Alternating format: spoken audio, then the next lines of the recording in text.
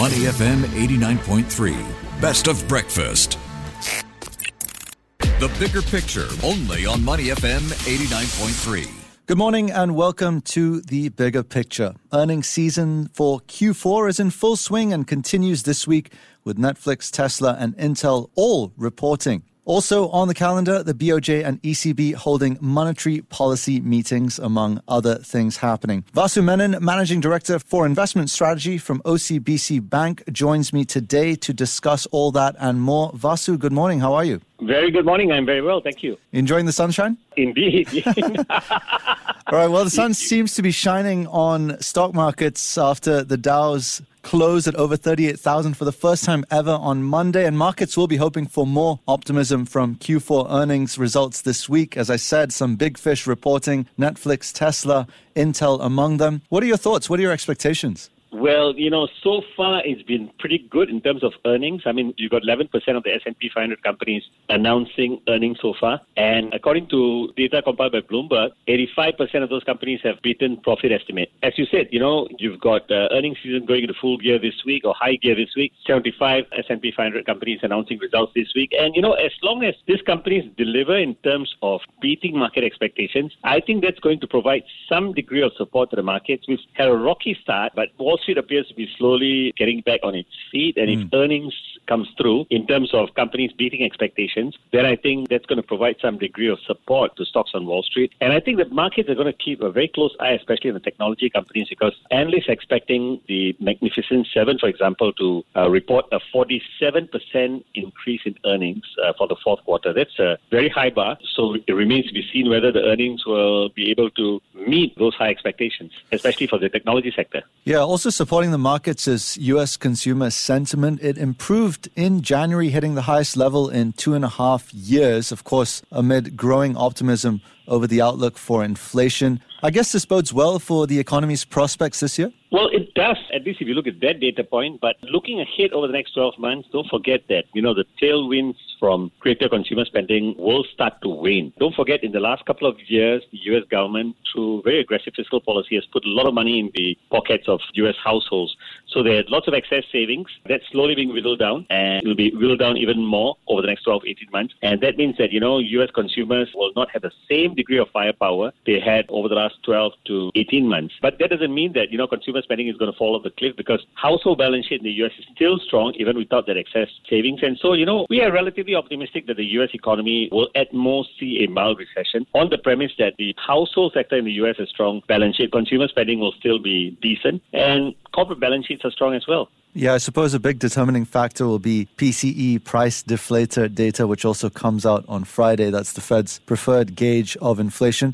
Moving on, another big item on the agenda this week is the Bank of Japan's monetary policy meeting. It kicks off today, runs into tomorrow. Now, most analysts are expecting the BOJ to keep monetary policy settings steady. You'd have to be a brave man to go against the grain on that one, Vasu. But eyes and ears should be, or could be, on Governor Kazuo Ueda's press conference with respect to achieving the BOJ's price goal. Would that be correct? Indeed. In fact, our view is that he'll probably do nothing or signal that, a lot hinges on data on wages, because that's eventually what drives inflation in Japan. And we're not going to get clarity until the April spring wage round of negotiations. I think, the markets are hoping that the unions are talking about, 5-6% wage increase. Ueda will want to wait for that to happen to see whether the negotiations will actually deliver the kind of significant wage increase in April before he starts moving. So our view is that they'll do nothing, at least until April, when they get a better bearing of where wage growth in Japan is going to be. Because while inflation has gone above the Bank of Japan's 2% target, what's interesting is that last week when, the inflation data for Japan was released for December, it showed the core inflation rate coming down from 2.5% in November to 2.3% in December. So it's eased a little bit. I think so the Bank of Japan knows that inflation has been, a fairly recent thing.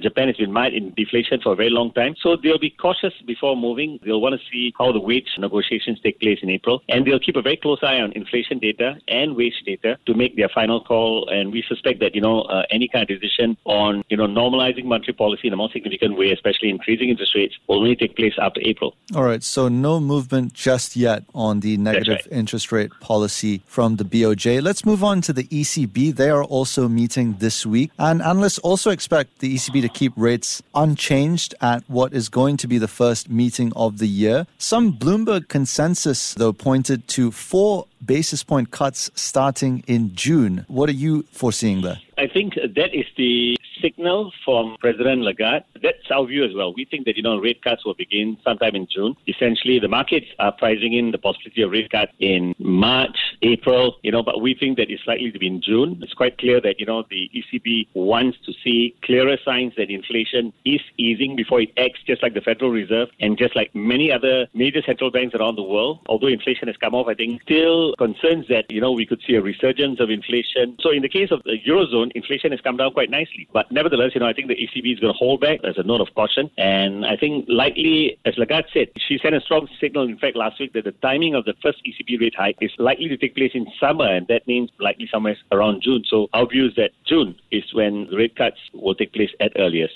All right, just 5 months after that, we have the U.S. presidential election. Of course, all eyes are going to be on that one. A lot of risk experts, Vasu, have pointed to that election being the number one risk for this year, even ahead of wars in Gaza, Israel, as well as Ukraine and Russia. Now, investors are starting to evaluate the risks from Donald Trump winning November's election after his victory in Iowa's Republican primary this week. What are some of these macroeconomic risks that you see?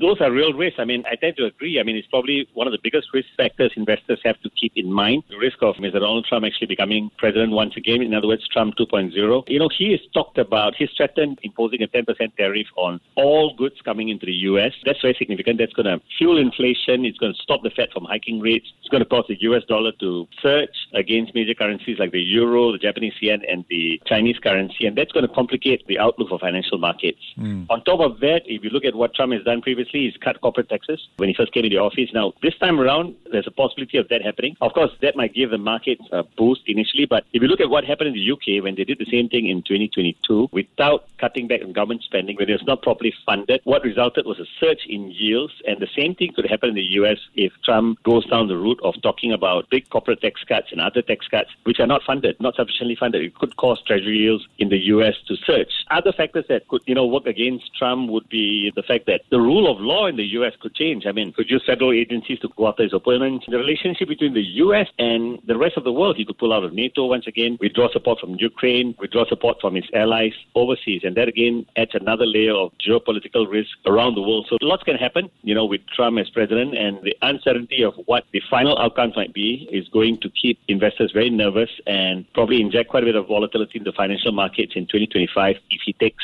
office as president of the United States. The Trump 2.0 talk is very much happening in the here and now. We, of course, know that a SPAC tied to him has surged almost 200% in a 6-day rally. Vasu Menon, thank you so much for your time this morning. Thank you for having me on the show. That was Vasu, who's the Managing Director for Investment Strategy at OCBC Bank. Stay with Money FM 89.3.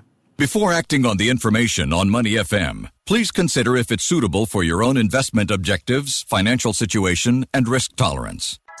To listen to more great interviews, download our podcasts at audio.sg or download the audio app. That's AWEDIO, audio at the App Store and Google Play.